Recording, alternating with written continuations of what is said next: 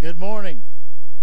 Here we are at Fountain of Life Bible Church at Palm Sunday. I decorated my own leaves here on the lectern, and I was looking at them real close, and I thought if somebody were to walk in, they would accuse me of being a palm reader.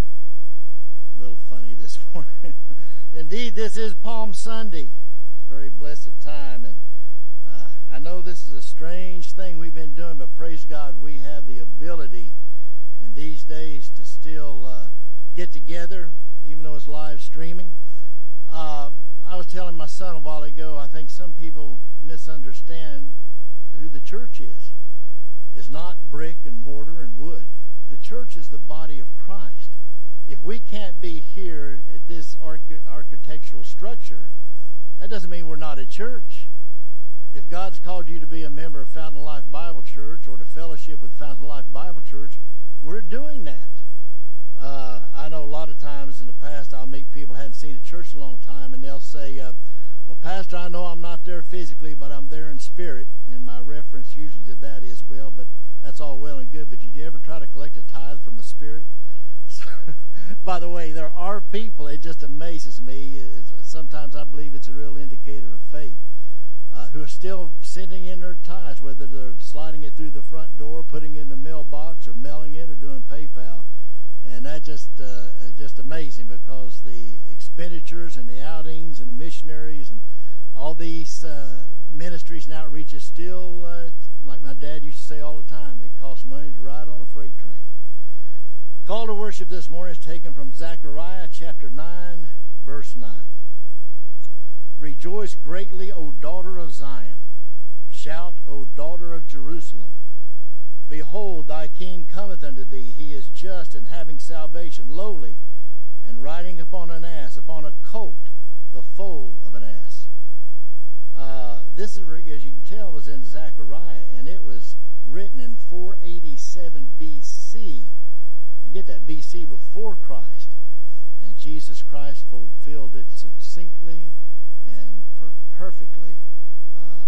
And so we just praise God. Our prayer requests this morning, if you want to, text them, Facebook them, email, whatever, and we'll try to get to. I know on here we have Ginger Hood, we have Murph, we have Doug Grissom and Angie. I saw this morning where Angie was walking her dog and fell and broke a bone in her wrist and hit her eye, and I don't know what all. I hope she and Doug don't get the treatment that I got when Linda fell against the copy machine up here and got a black eye. Everywhere we went, people would look at me like, I can't believe he did that to her. It's very embarrassing. Pray for Linda Demas. Pray for our dear sister Kim Penix, if you would. Also pray for Paige McNeese, and I'm sure there's many others out there that it's just not coming to mind, but also Nancy Tyree. I know she's been having some temperature issues and such. And Greg Mullins. And well, like I said, I'm sure there's others out there. But let's go to the Lord in prayer this time. Father, in the name of Jesus, we come into your holy presence. Thank you for this day. Thank you for all that it represents. Thank you for the joy of the Lord, which is our strength. Thank you that no weapon formed against us shall prosper. Thank you that you are the way, the truth, and the life, and that no man comes into the Father but by you. And Father, we lift up to you each one of these prayer concerns this morning and pray for your touch at the very heart, the very nucleus, the very center of each concern. And Father God, these days are oftentimes filled with anxiety and trying. It is a working of our faith. Faith isn't faith until it's applied, and this is days to, it's not, faith is not just lip service, but we see if we really have it. Like Paul said, I know in whom I have believed, and am persuaded that he is able to keep that which I have committed unto him against that day. God, as this morning as we worship together, whether it be by Facebook or live streaming video or however, let us realize that we are still together and that Jesus Christ is at the right hand of the Father, that God is control, and a tiny tiniest bird doesn't fall from the sky, but what God knows all about it. He knows exactly our situation. Lead us, guide us, and direct us in all things for your glory. For these things we ask and pray in Jesus' name. All of God's children said, amen. Excuse me. Announcement-wise, Matt and I have been battling a dilemma, and here's what I'm going to do. We have the access of live streaming video for next Sunday, our Easter presentation, which we will do our Easter sunrise live streaming video. But for our Easter service, we're playing around with the idea of setting up on the front porch and have people sit in their cars out in the parking lot. And of course, we can kick the volume up to where everybody can hear, make everybody stay in their cars, weather permitting. But here's what we want you to do. If you would like to do that, if you think that's what we ought to do, is I'll be up on the porch and music and teaching and all that, I'll do that. And if you think that you'd like to come and sit in the car and do that next Sunday morning for the 10:45 service, either email or text Matt and let him know. And we get enough interest, we may do just that. But who knows what the weather is. But in any event, Easter sunrise will be same way as we're doing this morning, live video, and we still have the option of doing that for the 10:45 Easter service. God's Word tells us in 1 Corinthians 14 that we are to glorify God with songs and hymns and spiritual songs, and I don't try to claim to be a great musician by no stretch of the imagination. But if it's a matter of making a joyful noise unto the Lord, I can make a joyful noise. So in any event, we're going to, no, my guitar didn't shrink. This is a mandolin. And when I come up here in the church in the mornings, and I try to do it every morning possible, don't always do it every morning, but that's my goal. For years, I've always had this feeling that comes back to this hymn, this old hymn, that I like to share with you. When I get up here by myself, I feel like it's just me and Jesus. And it's such a sweet, sweet feeling when I come into his presence. Anyway, you'll recognize this old hymn. I come to the garden alone, while the dew is still on the roses, and the voice I hear falling on my ear, the Son of God discloses, and he walks with me and he talks with me, and he tells me I am his own, and the joy we share as we tarry there, none other has ever known. He speaks and the sound of his voice is so sweet, the birds hush their singing, and the melody that he gave to me within my heart is ringing, and he walks with me and he talks with me, and he tells me I am his own, and the joy we share as we tarry there, none other has ever known. I'd stay in the garden with him, though the night around me be falling, though he bids me go through the voice of woe, his voice to me is calling, and he walks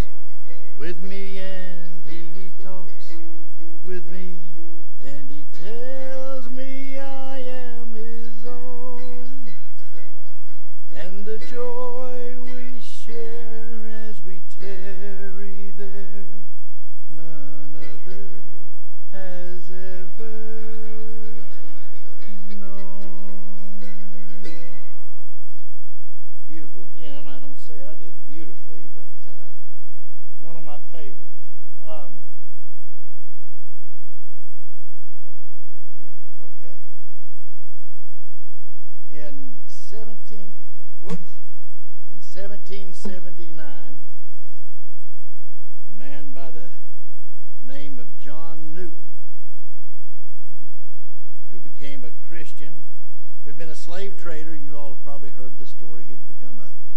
He'd been a slave trader. He was saved, and as a result, he just was amazed at God's grace.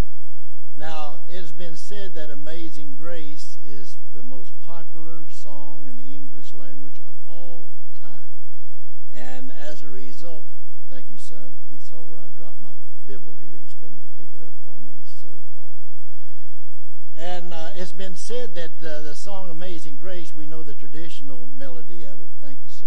The traditional melody of it.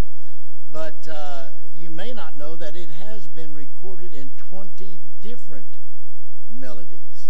And this is a melody that you may not recognize that has been used for Amazing Grace.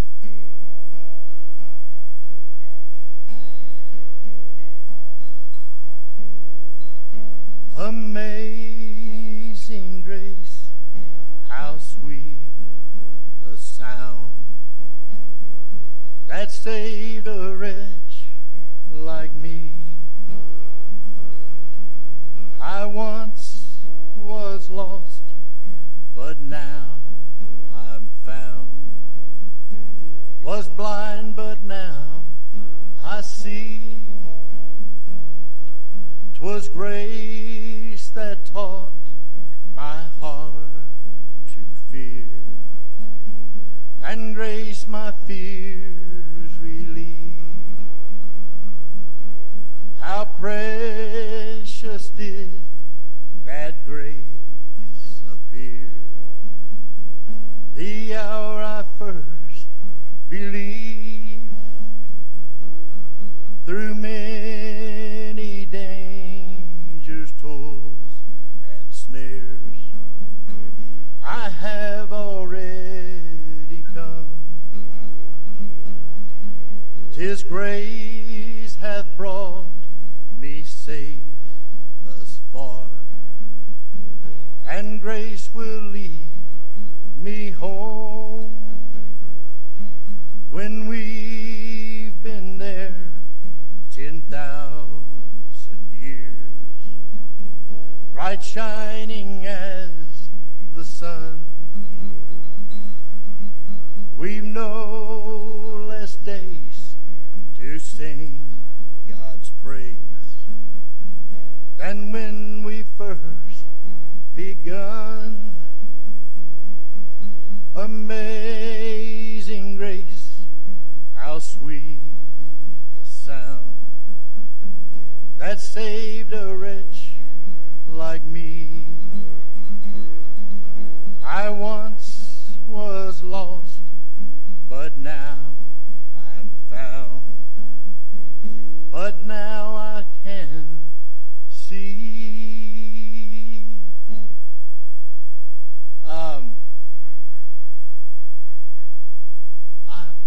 The angels are applauding because I have finished the song.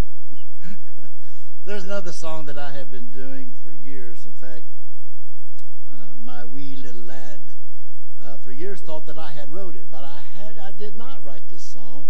A man by the name of Scott Wesley Brown, a tremendous musician. In fact, you can look him up on YouTube, and his rendition of Pooh Corner is fantastic. But I always loved this song. Might help if I start in the right chord here. I could wish you joy and peace, last a whole life long. I could wish you sunshine and a cheerful little song. Yes, and I could wish you paradise, that each day be spring. But I wish you Jesus. But I wish you Jesus. But I wish you Jesus more than anything.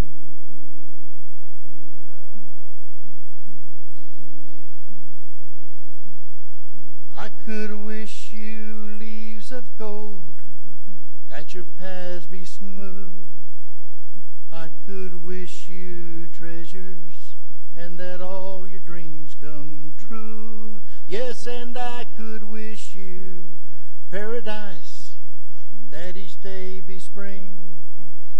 But I wish you Jesus. But I wish you Jesus. But I wish you Jesus more than anything.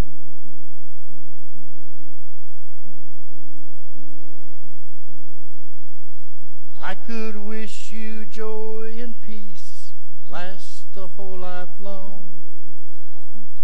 I could wish you sunshine and a cheerful little song. Yes, and I could wish you paradise, that each day be spring. But I wish you Jesus. But I wish you Jesus. But I wish you Jesus more than anything.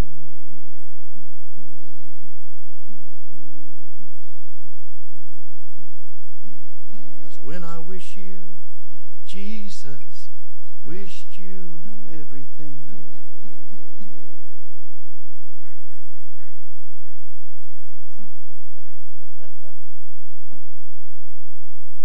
Oh, yes. I've got a huge crowd here this morning. We've got Matthew and Brandy and my lovely wife and Max, our Boston Terrier. And I told him to keep it down, not go Pentecostal on us here. But they all were reminding me that today is Frog's birthday. 62 years old. He acts like he's 6 years old, but we praise God for him. Nonetheless, he is such a blessing to this church in so many ways. All right, let's get to what this is about today. Let me move some stuff around here just a wee little bit.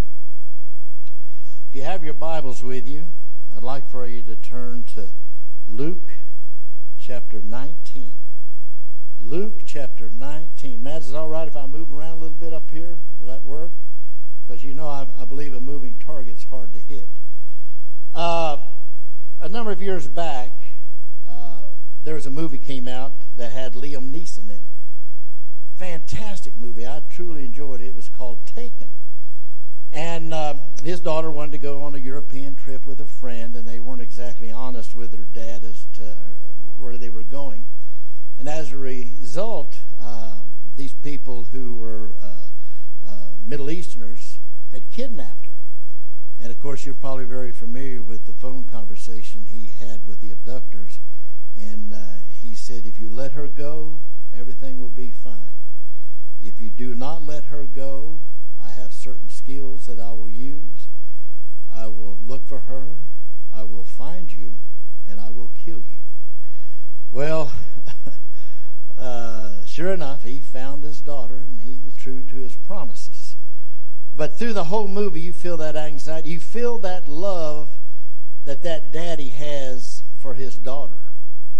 And I think any parent out there could empathize and realize that nothing or nobody could keep you back from your child. Nothing.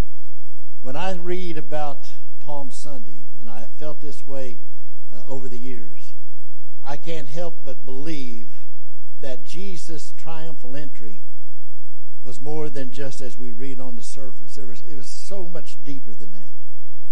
You see, here's the way I've always looked at it from the first time I read it. I believe, as God's Word says, we were dead in trespasses and sin. And I said, I'm talking about Big Young. Dead in trespasses and sin. I was in bondage. And the devil had me hostage. Because we know that he comes to steal, to kill, and to destroy. But Jesus said, I am come that you might have life, and you might have it more abundantly. And I think when Jesus came riding into Jerusalem, I think the enemy, the devil, was very nervous. He didn't know exactly how it was going to turn out, but the Lord did. And it's as though I were held captive and I was bound by chains called Golgotha. And as Jesus entered that holy city, he looked past everything that was there, and he had fixed his eyes to me. And he knew the enemy had me hostage. But he loved me so much that he went through horrible torment and agony just to get me and to set me free. And as Paul said in 2 Timothy chapter 4, not just me, but to all those who love his appearing. Here in Luke chapter 19, now we have this story, this account in Matthew chapter 21. We have a brief account of it in John and in Mark 12. But I prefer, I don't know if that's the best word to say, prefer. I really appreciate Luke recording of this event because of some of the things that he has that the other synoptics don't necessarily have in it. And it's not a different story, it's just that he records one aspect that the other did not record of it. Here in Luke chapter 19, verse 28. And when he had thus spoken, he went before, ascending up to Jerusalem. Now remember, the day before, Jesus had healed 2 men who were blind. He went to Bethany, to the home of Lazarus. He got there on Friday night. Saturday he was there. And then to make sure all this was in accordance with God's timetable, he left Sunday morning, which is as we celebrate today, the first day of the week. You know why? Because Jesus had told us he made the Sabbath for man and not man for the Sabbath. And he said, I am the Lord of the Sabbath.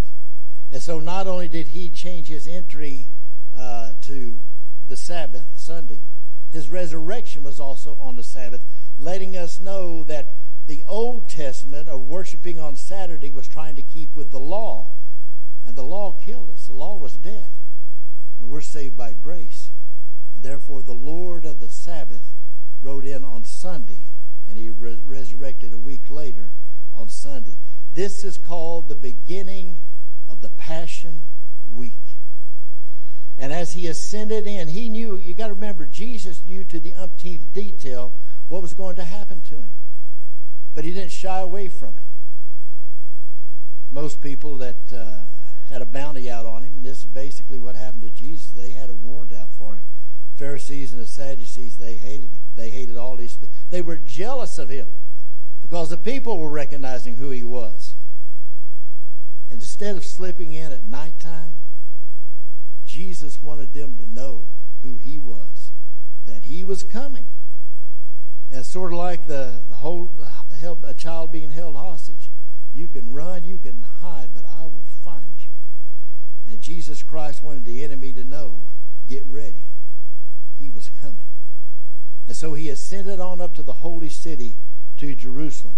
Verse 29, and it came to pass, when he was come nigh to Bethphage and Bethany, at the mount called the Mount of Olives, he sent 2 of his disciples, saying, Go into the village over against you, into which you entering you shall find a colt tied, whereupon yet never man set loose him, and bring him hither.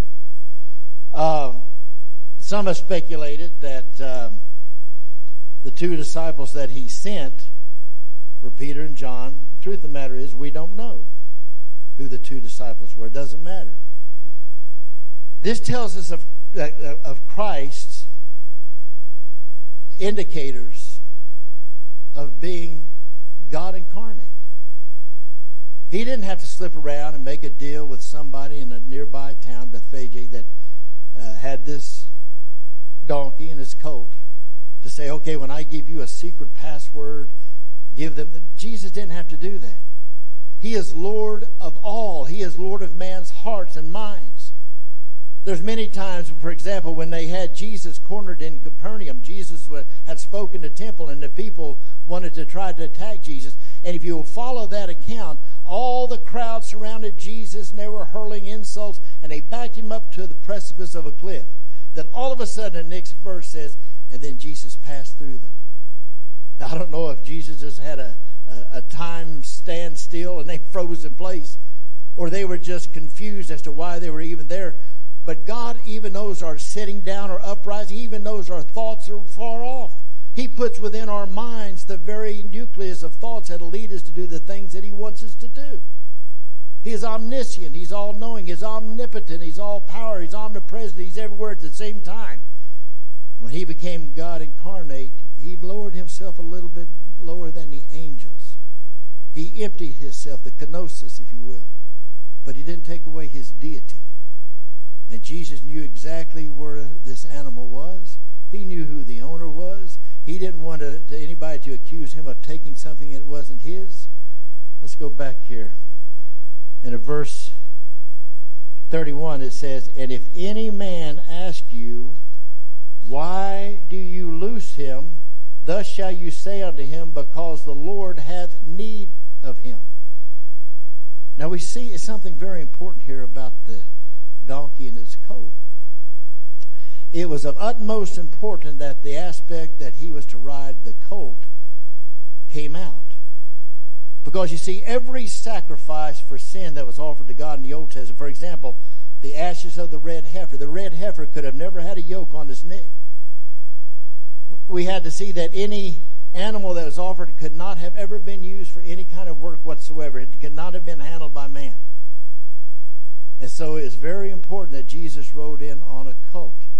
He was given a dramatization of the very words he'd been saying. He said, "I must go to Jerusalem, and there I'll suffer many things, and I will be spit upon, and I will be crucified." And that's when Simon Peter said, "Oh, no, Lord, not me." And that's when Jesus looked at Simon Peter and said, "Get thee behind me, Satan." You see, Simon Peter wasn't Satan, but the devil had put the words in his mouth to try to cause Jesus to have fear and anxiety to back away. But Jesus was on a mission. He came into this world for this purpose, the beginning of this Passion Week. And as a result, the dramatization, many times throughout the Bible, the prophets not only spoke the words, but they would dramatically act out the intent of the message. And so Jesus says, sends these two disciples, he said, "Go over to Bethphage. And if anybody asks you what you're doing, tell them that the Lord hath need of them." And sure enough, these two disciples went over there. The owner of the donkey and the colt came out and said, "What are you doing?" And the disciples, did exactly what Jesus told them to do. They said, "The Lord hath need of them." And what did the man do? "Oh, okay." I've often wondered about that. And after they went down the road with the man's donkey and colt, he'd come to himself and said, "Why did I do that?" He could have, I don't know. But here's something that's very important about that passage of Scripture. There have been those that said that Jesus never claimed that he was Lord, and all the other people hurled that accolade upon him. But no, we see right here that Jesus told them, "You tell them the Lord," making reference that he is God. Out of his own mouth. "You tell them the Lord hath need of them." And sure enough, when they went, they told him that this man, perhaps a lover and a believer in the stories and accounts he had heard of Jesus, was all in favor of that. Verse 32, "And they that were sent went their way and found even as he had said unto them. And as they were loosing the colt, the owners thereof said unto them, Why loose ye the colt? And they said, The Lord hath need of him." Verse 35, "And they brought him to Jesus, and they cast their garments upon the colt, and they sat Jesus thereon." This situation of putting the clothes on the donkey, the colt, on the roadway, is not without precedence. We see that when Solomon was to be acknowledged as king, that this same type of situation was done. We see here that he is not only riding in as a sacrifice on a colt that had never been ridden, demonstrating he was going to be the sacrifice for our sin, but also he's making reference that he's coming in as a king and as a leader. During the Intertestament time, the 500 years between the Old Testament and the New Testament, there were the Greeks who took over Jerusalem. And the leader of the Greeks was a man by the name of Antiochus Epiphanes. And he wanted to do away with the Jewish religion, and he had the priests killed. He went into the temple and desecrated the temple, even turned it to a brothel. He would even make the leaders of the clans of the families come into the temple and take a knife and kill a pig on the altar.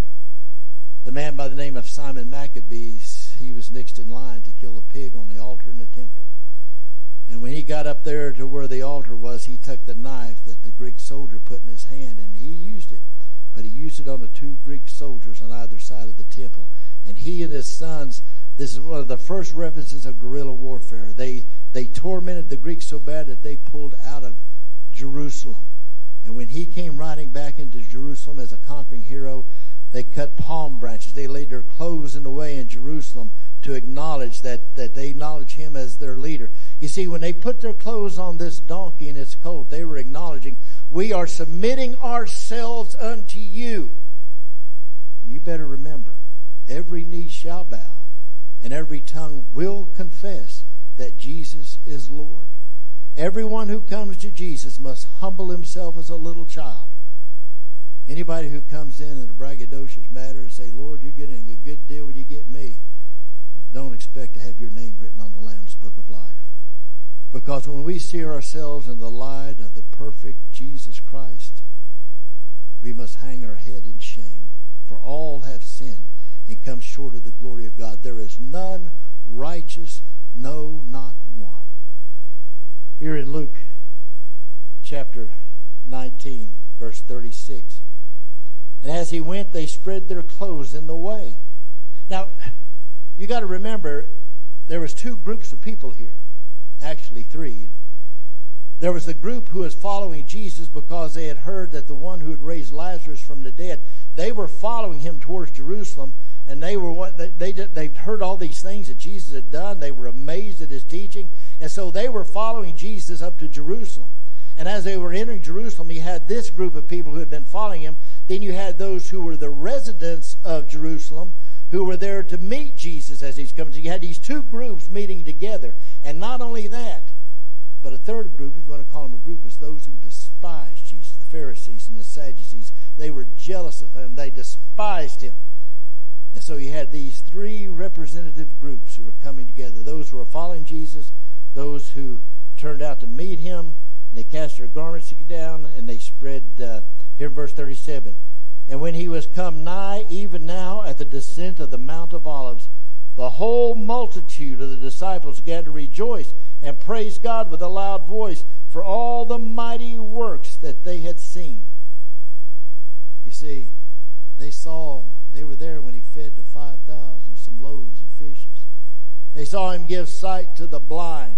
They saw him raise the dead, to the widow of Nain, raised her son, Lazarus being raised from the dead. They knew of him walking on the water. They knew of him calming the seas. They knew of all these miracles. Now you have to remember something. This was the beginning of the Passover in Jerusalem, and people within 15 miles had to all come into Jerusalem, particularly every head of every family. But there were not only those within a 15-mile radius of Jerusalem that was mandatory to go up, but you had people from all the known world who would make this pilgrimage to come there. It was estimated 5 years after this event that there were 250,000 lambs sacrificed in the temple. 250,000 lambs during the time of the Passover. And you have to remember that each lamb had to represent a minimum of 10 people. So that means there were over 2,500,000 people crammed into Jerusalem. Here is the scene. The word was gone out of Jesus, the teachings that he had done, the things he had done. And here was the size of this multitudes. And they were shouting. We don't see this here in Luke, but we see it in Matthew. Hosanna, save now. We see these are references from Psalm 118. Hosanna, save now. You see the fulfillment of Jesus in Zechariah 9:9, where he's riding on the foal of a coat, of a donkey, the colt. You see all these fulfillments. And these fulfillments of Jesus coming into town and them crying Hosanna. And Hosanna was not a hallel, as the Psalms hallel, like we get the word hallelujah from, a praise. It meant save us. You see, they remembered the Greek bondage of Antiochus Epiphanes. Now they were under Roman bondage. The Jews had, for a long time after the Babylonian captivity, had given up trying to be a military nation and wanted to become an intellectual or religious people because they had been taken over by so many people. And so they saw Jesus Christ as Simon Maccabees and thought he was coming into town to overthrow the yoke of bondage that the Romans had put on the Jews. And so they were saying, Hosanna, save us, deliver us now. They thought he was going to be that kind of military leader. In fact, before this event, when the night before this, Mary came in and brought an broken alabaster box of perfumed ointment and washed Jesus' feet. Here was Mary who knew who Jesus was and was yielding all she was. And at the same time, you had Judas Iscariot, that he too thought he was coming in to take over and set up a political and military reign, and who thought he would have a seat in this new government. But now, though, he was realizing that, wait a minute, this man is a marked man. He has a bounty out on him. Well, he wanted to collect on that bounty. And so we see Jesus Christ, who is telling everybody, letting them know, I'm not coming in secret. Nothing that I've done has been in secret. I'm coming into Jerusalem, and I'm coming to set my children free. He came to save now, but not in the way that the people thought. He came to save us from our sins. It's more than just a geographical location of a nation the size of a postage stamp. He came to save all men of all time who would dare to call upon the name of the Lord for salvation. Jesus had a bigger plan, a bigger battle to fight. He came to save us all from our sins, that he would go on to prepare a place for us, that where he is, we may be also. For sin and death, we see now this situation with the virus. And many people are saying, if there's a God, why did God allow this to happen?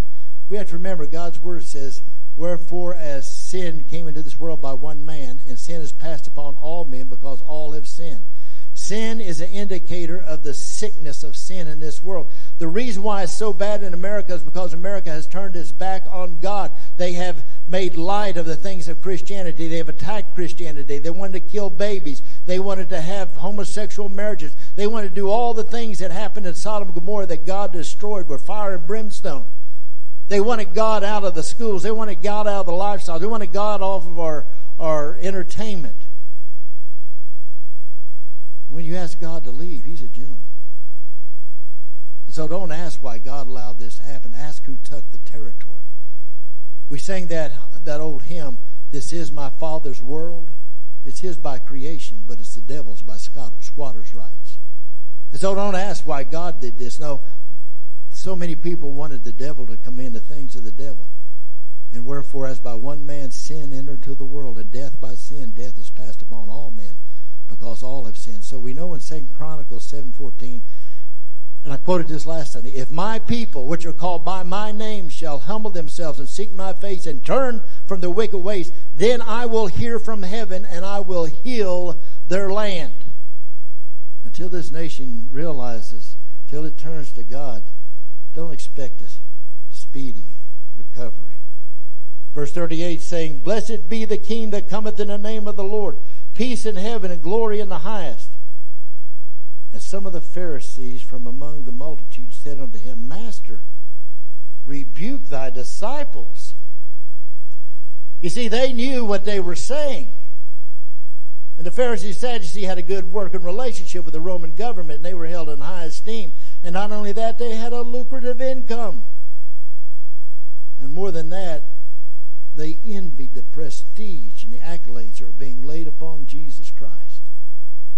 And they went to Jesus and they said, you need to stop these people from saying, Hosanna, save now, because they recognize you as the prophet that Moses spoke of in Deuteronomy. The prophet. And they knew what they were shouting. They knew how the people were receiving it. But you know what the sad thing is? The multitudes that were there that day were crying, Hosanna, save now, and praising him, even calling him the Son of David, the one who comes in the name of the Lord. These same people, when they realized a week later that Jesus wasn't who they wanted him to be, these were the same people who were crying out, crucify him, crucify him. And you know what's sad?